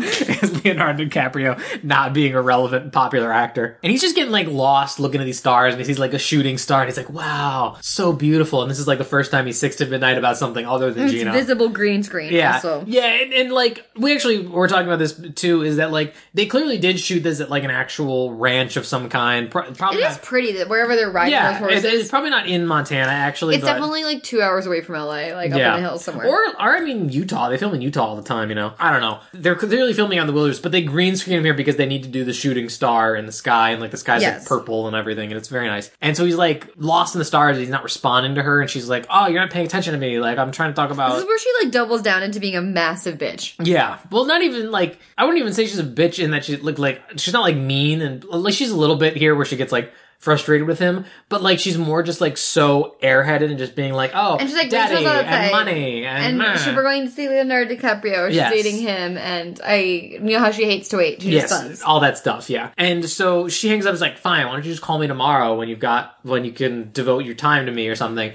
and hangs up, and he's like, oh no, Gina, and he goes to start dialing, and then she calls him back immediately. Phone rings, and all the cattle are like, and then we have a full-on Lion King stampede. There's a stampede. What's weird is he, like, falls off of his horse, so he's, like, in danger of getting run over. And I was like, how did he fall off the goddamn horse? The horse reared, didn't it? When I don't remember. And, like, it's a phone ring. It's like you need a lot to scare a horse. And how does he have reception? It's 1999. We've talked about it. We said that at top. It doesn't make sense. You know how, like, literally now when movies are like, oh, I don't have any reception, I'm like, that doesn't work anymore. Like, you have reception everywhere. Like, in 2020, like, you can't use it anymore. Mm-hmm. In 1999, it's amazing that he would have reception. Oh, yes. It's almost unbelievable that he has it. You'd need one of those, like, 1980s satellite phones in order to have Also, reception. guys, there was earlier in the very first sequence of this movie when they're in Beverly Hills, still Arlene has an amazing line where she's like, I tried to call you on your car phone. And I was like, car phone? And, so, anyway, the stampede is happening, and this is one of the, like, 2 to 3 good jokes in the movie, where he starts dialing the phone, he calls 911, and it's like, 911, what is your emergency? It's like, stampede, there's a stampede. And instead of, like, a rational response, it's like, we can't do anything about that. She goes, where's the stampede, sir? Like, super, like, helpful and on top of it. He goes, right behind me. Pretty decent joke. I was a fan of that. I like it. And so, like, he climbs then hangs onto a branch like Simba in the stampede. He climbs up a tree, hangs onto a branch. The cattle rode underneath him. And, like, everyone shows up, like, wondering why the cattle stampede. He drops his phone, by the way, gets run over by all the cows. They find it, pick it up, and look at him, and he's like, it rang. I don't know. And they're just like, and Twister, like, rips it and, like, throws it on the ground. And just like, like, "Meh." And they're pissed because the Stampede Breaks like all their fences or something I like guess. that. Yeah, I was like, didn't really understand why they were so pissed, but I guess there's a fence aspect. Yeah, and like, so then it cuts to the next day, and he's like, Twister needs you to fix all these fence posts, like load them into the truck and take them around and fix the fences. This is the exact same gag. Yeah, where he like, there's a beaten down truck next to the pile of fence posts, and he's like, oh, you can move the truck closer if you want. The keys are in it. And he's like, what are you talking about? It's right there. I don't need it. And so he moves all the posts in, and then Mule shows up in like his one other scene where you hear him talk, I'm pretty sure, and is like, what are you doing? And he's like, Tommy needed me to move the posts into the truck, so I'm moving them in the truck. And he's like, yeah, but why are you moving into the truck that doesn't work? The thing hasn't run in 15 years. And he's like, what? And he takes him around the corner. He's like, I think he meant this truck. And he like... See, it's like, just like, could have you misconstrued that direction? Like, what a great visual gag. No, it's not. It's stupid. Not. Hey, but then what I did like is he fully drives the truck down to wherever Tommy is on the Scatter Ranch just to yell at him. Yeah, this is when they get in a straight up fight. Yeah, because he's like, freaking, you told me I'm sick of this. He's like, we're even. I know I blew you off Beverly Hills. Like, we're past even. Yeah, and he's like, you knew what you meant. Like, you knew what you were doing. He's like, what? I told you could move the truck closer. Oh, did you think I meant that old truck? Why would I mean that? And like, he's like, we're even. I'm sorry, we're bleeding out of Beverly Hills. Like, and I didn't even have fun with you at the reunion. It was because we were the only. Oh no, Tommy says to him, I can't believe I ever wanted you to be my brother. And he's like, oh, you mean that fun time we had the reunion? Dude, we were the only people there under 30. I was so bored. All I could do was hang out with a dumb 7-year-old. Right.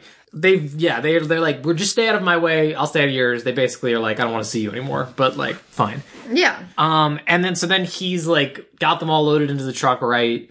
And he's waiting for Twister, and Twister's like, what? And he just comes up and goes, what are you doing? And this is where I absolutely thought he was going to say, what the hell are you doing, boy? Yeah. And he's like, oh, I'm waiting for you to do the fences. And he's like, it's not rocket science to do the fence, dude. You just put it in the ground and shove wire through it, whatever. And he's like, yeah, sorry, I don't know. And he's like, yeah, man, you're everything Tommy said you would be. And he's like, what? Yeah, I'm just a city boy, whatever. He's like, no, it's not that you're a city boy. You just don't give you're a piece of shit. He's like, this is where he goes, you just don't give a darn. When he clearly... And they wanted to say damn. So or badly. Shit. Said, like, and he's like, I got a 4-year-old nephew that works harder than you. You just don't care about anything. I want to know about Twister's backstory. He, like, rides off. Twister absolutely has some skeletons in his closet. Yeah, I think Twister killed a woman. Yeah, I wouldn't be surprised if Twister was, like, an outlaw in an actual Western movie, and then, like... Fled. And then, like, that takes place in the same universe as this movie. Because apparently, if this movie takes place in the same universe as Brink, what other movies can be connected to anything? This movie has a very weird, like, not normal narrative structure, so I am having a very hard time remembering where we're at. Because it's not, like, a normal, like, Act 1, Act 2, Act 3, like... flow. It's you think it's ending and it's not. The pacing and flow of this movie are very off. But this is where Twister tells me, he's like, these people are about to lose their ranch. You don't even care. Oh, and now it takes him this long to realize they're losing the ranch. There's like something we've known since like the 30-minute mark. There's like 20 minutes left in the movie, everybody. And he's like, it's like, what? And he's like, oh, you really didn't know that? I just thought you were a dick. And he's like, no, I had no idea. And he's like, well, yeah, no, they're going to lose their ranch.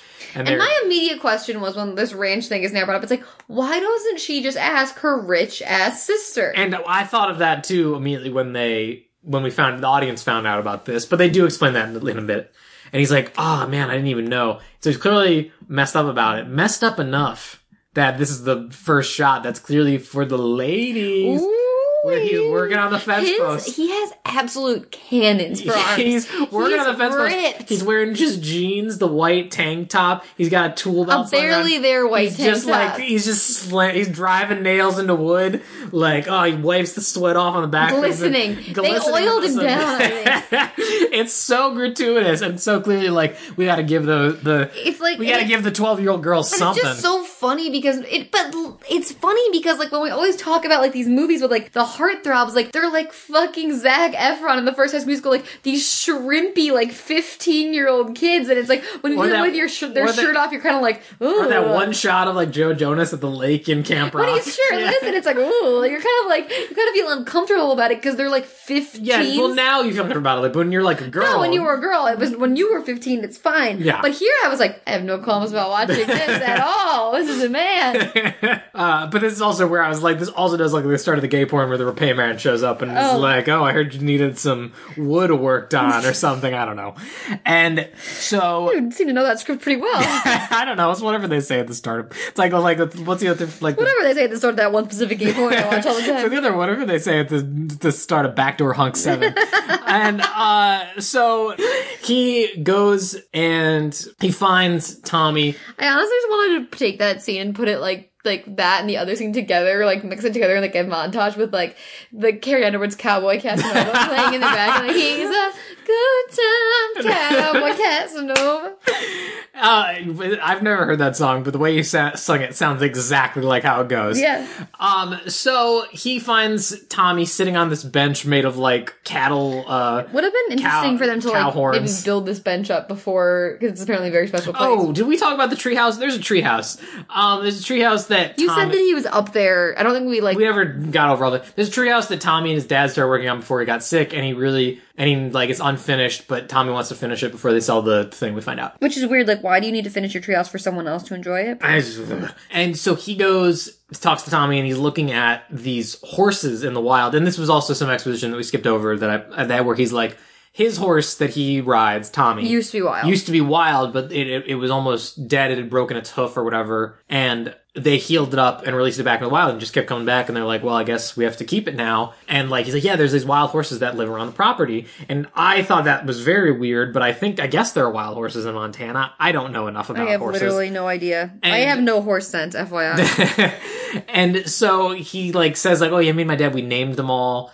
And like he goes over all the names. It takes very long to go over all the names. It's incredible. Like, you think he's just gonna like give a few and like, and there's Jules and second girlfriend, but no, he goes through all of them. Cinnamon, Spots, Ranger, Gertrude, and like they're just having like a nice moment with the wild horses. And he just goes, "Hey, I'm sorry about what I said. I had a really great time with you at the reunion. I think you're a cool kid. Like, I'm sorry." And like they talk about his dad a little bit. And this is what I want to give this movie 100% unabashed credit for. This movie is weird, and I don't think it's that exceptional, but like we talk a lot about how in Disney Channel original movies there's always a dead parent, and it's like crazy, but like the movies that they do that in, and it's so funny, is where it's like, oh hey, I'm like a fun kid character, and we're gonna have one scene where I talk about my dead parental figure, and it's gonna come out of nowhere, and we're never gonna talk about it again. We're never gonna talk about it again. The dead dad is actually an important it's the plot of the movie, yeah. Really. Is like, that's what I said at the beginning, I think, is that it's kind of a movie about loss and like moving on, almost. Yeah. But it's also mixed in with the City Slicker moving to and ranch. also land rights. And land trusts and land law. And like, because he talks, like the way they talk about the dad, it's like, it's been really hard for my mom and everything, and like we're losing the ranch and all that stuff. And Tommy's like, why do you even care about the ranch? He's like, of course I care. This is also where Andrew knows like so much. He's like, we just kept borrowing against the ranch. Oh, yeah. And then the bank foreclosed. I'm like, you're 11. The How do you interest know rate all we the were he's like, the prices of ranch in our neighborhood plummeted because of the stock market. I was like, how does he know all this shit? He's 11. And he's like, well, why? And Tommy tries offering all these things. He's like, why don't you just like sell some of the ranch, part of it, and then use that money? He's like, no one wants to buy it. All the ranches these days are going through this kind of thing. The ranch industry, wherever the fuck they are, is not doing well. Yeah. We learn. And so he's like, oh man, that really sucks. And he's like, well, what do you care? You're leaving the day after tomorrow. It's been literally 4 days. We've seen like, this is what I was saying about how fast the rest of this movie goes. Not fast, but just how weirdly flows this movie is. Because there are like 20 minutes left. He's supposed to be on this ranch for a month. And we've seen 2 days, like 3 total days, and like it gave me whiplash where I was just like, freaking what? Because also the montages they show, when we're like, oh, there's a montage. It's not like a wake up montage where it's like one morning, next morning, right. One outfit, a different outfit. None of them convey the passage of time. No, they just convey him doing chores, yeah. And he's in the same clothes, just fixing a fence or piling manure. So it just feels like one day that they've just fed up one chore. Totally, it's not like you're seeing like the first few weeks go by in a montage. He's really struggling. You don't see that at all. Right. And so then there's like a weird shot again that I guess is for the ladies, which is of him riding his. There's also a scene where he learns how to ride Black Lightning. Oh yeah, that was the other part of that joke. We've skipped it wasn't even a good joke. It wasn't a good joke, but he says the reason he says that they sometimes call that horse Black is because they otherwise call it Lightning, because it is wild and takes off. But he's learned how to ride that horse, and he's really like connected with it. And he tells Gina that over the phone, that like there's this horse, Black Lightning, and it's like incredible. But so there's this weird like 10-second shot of him just like riding through the fields on this horse, like he's going to stop a train robbery or something, and it's just him riding back to the house to make a call to his dad. Yeah. That's all it is. And so, yeah, he's on the phone. There's a lot of horse porn. Oh, we haven't even gotten to the horse porn yet. And so then he calls his dad on the landline. He's been talking to Gene on the landline, says his phone got trashed. And he's like, Dad, you don't understand. They're going to lose their farm. Like, we have to help them. And the dad's like vaguely at a computer. And the dad's like, oh yeah, I freaking tried. I'm not a monster like you were at the start of this film. Yeah. He's like, I tried, but the problem is they don't want our money. Like, at least they did a good job of explaining that away, because otherwise it would make no sense why they're about to lose their house. Like, this woman's husband died, like they can't loan her some money. Like, yeah. And he's like, they're very, proud people. They don't want what they haven't earned or something like that. And like, they try and explain it away. And Michael brings up the point of like, what? That's just stupid. Like, they're gonna lose their house and everything. And the dad's like, kind of talks like he respects it. Like, he's like, well, you can't always fix everything with a quick fix. And I'm like, again, this is where the movie kind of messes its message up. Where it's like, it's not a quick fix. It's receiving financial help that you desperately need from someone you trust. Yes. And like, doing a quick fix, and then like there's also a scene that I think is after this where he tries to like get Twister in on a pyramid scheme to raise money for the ranch. This scene made no sense to me, and I literally just was like, this is nonsense. It's totally out of nowhere, but it's like, I guess that kind of thing would be a quick fix, like, or if he had like done something like, I want to take money out of my trust, like do like something rash that like wouldn't pay off, I don't know. But then it's like, no, I tried to give her money, I tried to give him a loan so they could pay it back, and she's like, I said she would be afraid she could never do it. Like, they just won't take it. And so he's like, huh. And yeah, so then he's talking Twister into trying to do a pyramid scheme. And like, yeah, again, kids really know what pyramid schemes are. But he literally says like, yeah, we start to make a pyramid and everyone puts in like $1,200 and then like you make $12,000. This is such a weird thing. And like, Twister's like, well, it sounds like gambling and ain't it exactly legal. Besides, like, two people around here work too hard for their money to make it. He's like, look, I get that you're trying to help, but like, there's just nothing doing. Like, they've tried everything which way for the financial wizardry. It's not gonna happen. He goes off. And so then it cuts to the next day, and like, the mom and Tommy go to a barbecue at the Uncle Hank's house. They've said that once they foreclose on the ranch, they're gonna go stay at Uncle Hank's in a trailer. Mm-hmm. And he's like, no, I'll stick around here, have fun. And they're like, okay, bye.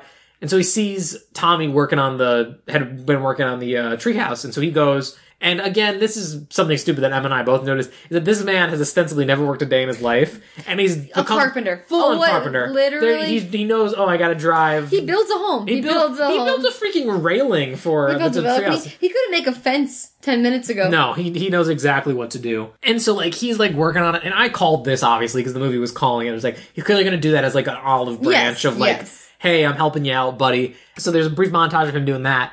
And then he sees the car pull up, and he gets down to the treehouse, and he's like all excited, like, "Oh, Tommy's gonna be so psyched that I finished the treehouse for him." And this is the best scene in the movie, just of this was so unhinged. How unhinged Luke was it like, is. "You have to pay attention to this," because he watched it first, and he was rewatching it kind of with me, and he's like, "You gotta watch this," and I was like, "Oh, what am I looking out for here?" Oh, baby, couldn't have missed it if I tried. So Tommy jumps out of the car, and like he's like, I'm like, yeah, he's gonna be so excited, and he just goes, "No." No! Dad and mine. Dad and mine. He just he's like, dude, he's like, we were supposed to finish it. And he's like, if you ever touch it again, I'll murmur. And he runs up to the top of the treehouse, and Michael hops out and is just like, hey, I was just trying to help you with the buddy. And Tommy just takes like a hammer and starts like knocking the planks out. He starts destroying it. He's ripping it. He's like, we were supposed to finish it. Like, never knew. He has a full-on psychotic break. A completely psychotic break. And I'm not sure, I don't want to throw shade at Andrew Lawrence, because he's, 11 or 12 in this. But he might as well have just been yelling, acting! Like, he's not doing good with these lines. He's giving it his all. Dad and mine! And so Tommy's just like, okay. So then we cut to the next day. This is the day he's leaving. And he's like working on something up top. Again, just in the tank top. A gratuitous shot for the girls. And Tommy rides up and is like, where's Twister? The Tommy boy, the horse, is going to die. God, I forgot about this scene. I literally forgot. Well, it's not surprising you forgot about it because it has nothing to do with anything. And so they ride off and there's one of the wild horses is stuck in the mud. Tommy has to jump in to rescue it. He puts a lasso around it.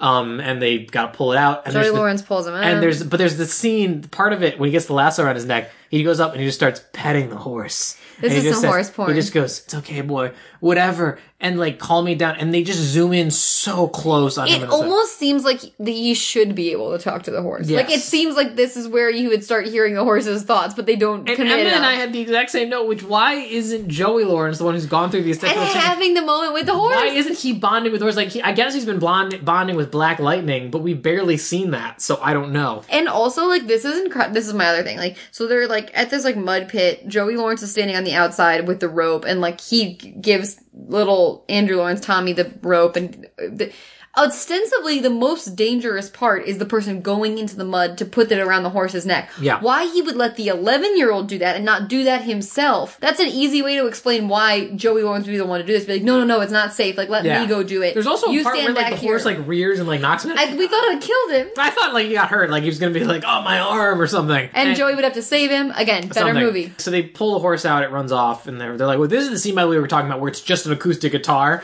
and it does It's not like jangling. It's like it doesn't intimate danger to the situation at all. Like if you just played it over, like, oh, we're going down the campfire. It sounds like the music they pipe into Frontierland Yes. at Disneyland. It's like, but there's no. But I'm saying there's nothing but a guitar. There's no like piano or washboard. It's like pluck, pluck, pluck. And so, like, they ride back, and, you know, they're both all muddy, and the mom's like, "Oh, you need to get on your flight, like, go take a shower." But they've come back, like, arm over each other, like, "Oh, Also, we bonded." Andrew Lawrence is covered in mud from tip to tail. Like, he is, like, absolutely caked. You Absolutely mullered. You can barely see his eyes. And Joey Lawrence has, like, one little Yeah, he's got a little on the back on the elbow. on his that's white it. tank. He has, like, a little smudge. And the mom's like, "You guys are both filthy." I'm like, Joey Lawrence came out basically unscathed. But, like, yeah, so he gets in the car, he runs out, and he's like, "Oh, I'm gonna miss you, man. Like, and next time you're in LA, we're gonna do Disneyland, I promise. We're gonna start." And they're like, "Yeah, we're cool. We've prepared our relationship, great." And they take off, and then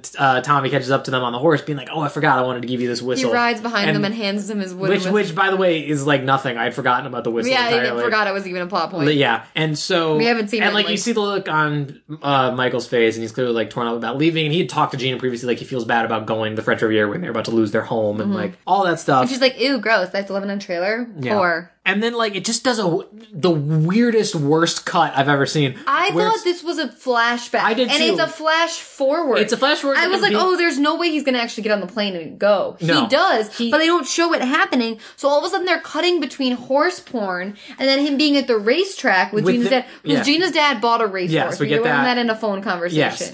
And so he's at the racetrack again, and yeah, I thought he was like seeing the wild horses as he left in the car And like thinking about his time back at the the racetrack and being like, "Oh yeah," and then he talks about this too to Tommy, like, And being I like, get, that was fucked up. I get the racetrack because they just deserve to be wild and free in their natural habitat, but also like freaking. Does that mean they don't deserve to work on a cattle And ranch? they're riding? Yeah, I I don't know. And like, but no, yeah. It turns out he's at the horse racetrack now. Like, he and flew back. We didn't see him flew get on back, the plane, and, but like, he's now back watching in Beverly Hills. Gina's dad horse wins the race, and they go down in the winner's circle, and then something happens to spook the horse, and he like jumps up and kicks the jockey off. But now you know what Joey Lawrence has? Horse sense. And he runs up and like grabs the reins and is like, "Hey, whoa boy. We're not gonna hurt you. We're not gonna hurt you." And then the dad's like, "Please let someone professional handle this." And he's like, "Oh no, he's not gonna hurt me. He's worried I'm gonna hurt him. It's all right, boy. Shh." And he calms the horse down. It's very strange and gratuitous, but it happens. Then it just cuts to him in his house wearing like this super tight sweater with like this tight cut V on his throat. This sweater is painted on. It's paint. He couldn't have an undershirt on it with it if he tried. No. His chest hair is popping out of it. And so he is like sitting in the living room, and Arlene's like, "Oh, Gina and her dad are here to take you to the airport to go to the French Riviera." And he's like, "Thank you, Arlene." And he stands up and kisses Arlene on the cheek and goes, "Thank you for everything." Weird. It was so weird. And you could tell look on her face is like, kind of, what? Like, not... She's like, "This is my job, sir. Yeah, Please well, no, don't part kiss of it, me." I thought it was going to be like that he was going to be like, "Thank you for everything," and she was going to be like, "You've never said thank you to me," and like, because you were an asshole at the start of the movie, eh? But like, really, it's just super awkward. He kisses her on the cheek because this is someone who works for him. And like, so he goes out to the limo, and like the guy reaches to take his bags, and he's like, "No." Gina's like, "No, let him take it. It's what he's paid for." And he's like, "No, I'm holding on to them because I can't go, Gina. There's something way more important I have to do." And he just walks off, and like, Why did they even have him go back to LA? Do you understand what I'm saying? Like, just for that scene at the racetrack, like, he could have just called Gina and canceled. Because he needs to. He sells his Porsche, sells it, and then he goes to the bank to take all the money out of his trust. And who's working at the bank? The dad from Even Stevens. Mr. Tom Virtue. Not just the dad from Even Stevens, Emma, who we've mentioned has been in a lot of DComs. He's also the dad in Read and Weep. But you'll remember, he was also the teacher in Brink. So his twin brother happens to have a job at the bank. Or it's not the same universe. Or it's this twin... People have twin brothers, Emma. People can have twin brothers. But the thing is here, which I brought up smartly, and, could have just not jumped through this hoop in this plot point. I was like, they're not going to take this money. They're not going to take the money. It's the same, again, it's just his dad's money in a different form. Yeah, I said it's still the dad's money. No, I said even that it's the dad's money. I was like, just because it's you offering it doesn't mean they're going to want to take it. Still a handout. Yeah, they already have said they don't want it. Take the money, idiot.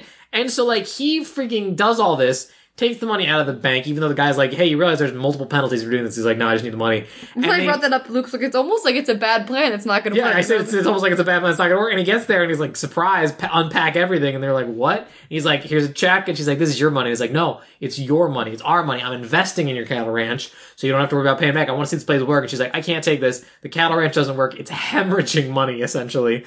You can't make it work. I appreciate it. But the sale is the auction is still happening. And so it's basically, to recap, guys, a dumb plan. It's almost like he did all that for nothing. That doesn't work. No. And so then, it cuts to the day of the auction. There had been people who came through earlier in the movie and, priced everything or whatever. They're auctioning all their stuff and then they're selling the land, basically. And so they're doing the auction, whatever, and Michael's helping Tommy move this case of all of his school stuff, and he's like, yeah, my mom always saves this. Oh, I guess he does go to school now that I think about it. And so they open it, and there's an assignment in there. He's like, oh, you got an A, that's good. My last thing I got a D on, it was this real estate class I took where it was all about land trusts and stuff, and then you see the light bulb go off in his head, and he's like, I've got to go. Why wouldn't they have an establishing scene about land trust? Like... We don't even... Guys, the first scene, we just see him get the grade on this paper. Yeah. We don't even know what it's about. They don't even mention... bury it at least, so then we would have that light bulb moment as well. And keep in mind, I'm still waiting for that cabinet that's 200 years old or whatever to save the day. To play a factor? To save the day. You're waiting a long time, bucko. You go do your land trust thing, buddy. Let's wait for this cabinet to be auctioned. At the very least, I hope the cabinet's going to end up being worth $100 million because it's so antique. And that would make sense. No. And so he calls his parents and he's like, I need you to find that paper I wrote, and is turn to this page and read me what I wrote. Not even hey, can you Google this thing? Just, hey, read my D paper that I wrote on this topic. And so he calls his dad. Dad reads in the paper and he rushes out and he tries to back the car out so he can go do something, but the car's all backed in because everyone's here for the auction. And so what does he do? He hops on old Black Lightning. I said he's gonna have to ride that horse. He rides Black Lightning into town and everyone's like, what the hell is... Ties it to the parking thing and pays the meter? Yes, that's the best joke in the movie, is he pulls up, he ties the parking and he just puts a quarter in. Great gag. But everyone's like, what the hell is Michael doing? And so he goes to the bank the mom went in the beginning of the movie and is like, Mr. Hawthorne, please. Who's a bank manager in a bolo tie. Yeah, and apparently is the only, it's not a freaking Chase. This is a home-owned Montana bank. And when they are talking about owing the bank money, he's like, we owe Mr. Hawthorne. He's a one-man operation. Yeah, and he's like, look, here's the deal. I am boiling this down for you, audience, because it's a multi-part conversation that takes forever. Every house that you foreclose, every ranch you foreclosed on is still not sold. You're just sitting on this land and you're not making any money. My aunt's place qualifies for all the things of a land trust. What's a land trust? Don't worry about it, audience. I have it's no something idea. To do. You know how kids love real estate law? Yeah, it's something to do with where wild animals live. We'll find out in a second. But he's if you make their property a land trust, then you'll actually make some money off of it. Basically, how? They say that it's something to do with I think it's must be through the... Does the government yeah, it must be money? through the EPA or something, because they pay the family to stay on land and tend it and keep the wild horses safe, something like that. So it's gotta be, no way the bank would do that, but the bank collects some of the money because they technically own the land. Mm-hmm. And Hawthorne's I'll consider it, which means it's happening. Because then he runs back, he rides the horse back, and he steals the auctioneer's microphone right as they're putting the cabinet up for sale. And I was what's gonna happen with the cabinet? Nothing. It's just nothing. The mom's having an emotional. The mom's oh, I can't see my precious cabinet sold, and then leaves. And I was is that really freaking the end of that? And yep. And so then she's hey, auction's over, bitches, go home. You never leave this place. And the mom's freaking Michael, I know you want to help and you're trying to help, but we need this auction. It's got to happen. He's no, you do have a choice. And he whips out the thing. It's a 30-day extension from the bank. They're applying it to be a land trust. You can stay and tend the land because the wild horses there. Tommy, your dad was right. The wild horses are lucky. You get to stay. And I was just this is really the thing that land trust. This is the also thing. Called land conservancies, or more rarely conservation land trusts. have been in existence since 1891. However, they were not even well known until the 1980s. Oh. So 10 years before this movie was made, this is when this became a thing. Does it say that it's relatively what it sounds like he's describing it as? It's to preserve sensitive natural areas, farmland, ranch land, water sources, and cultural resources are notable landmarks. Sounds relatively right. Yeah, sounds right-ish. Sounds But like here's they the got thing. it. You wrote this kids movie where this complicated, relatively unknown legal... And that was real just estate- being used in the early 1980s. Yeah. And it was like, you know what? That's the key that's going to tie the whole thing together, baby. Why wouldn't they even have buried it in the first act? So, happy ending. Yay. They get to stay where they are. She's like, oh, thank you so much, Michael. And like, you're The amazing. Aunt and Michael kiss. They don't. But, like, there's some more horse shots or whatever, and it just ends with Tommy going, like, hey, Michael, you want to work on a treehouse? Because you're my dad now, basically. And, like, they finish the treehouse, and they're like, yeah, and that's the end of the movie. End of the movie. That's Horse Sense. Yeah, The Horse Sense, a movie about psychic horses. And land trust. And land trusts.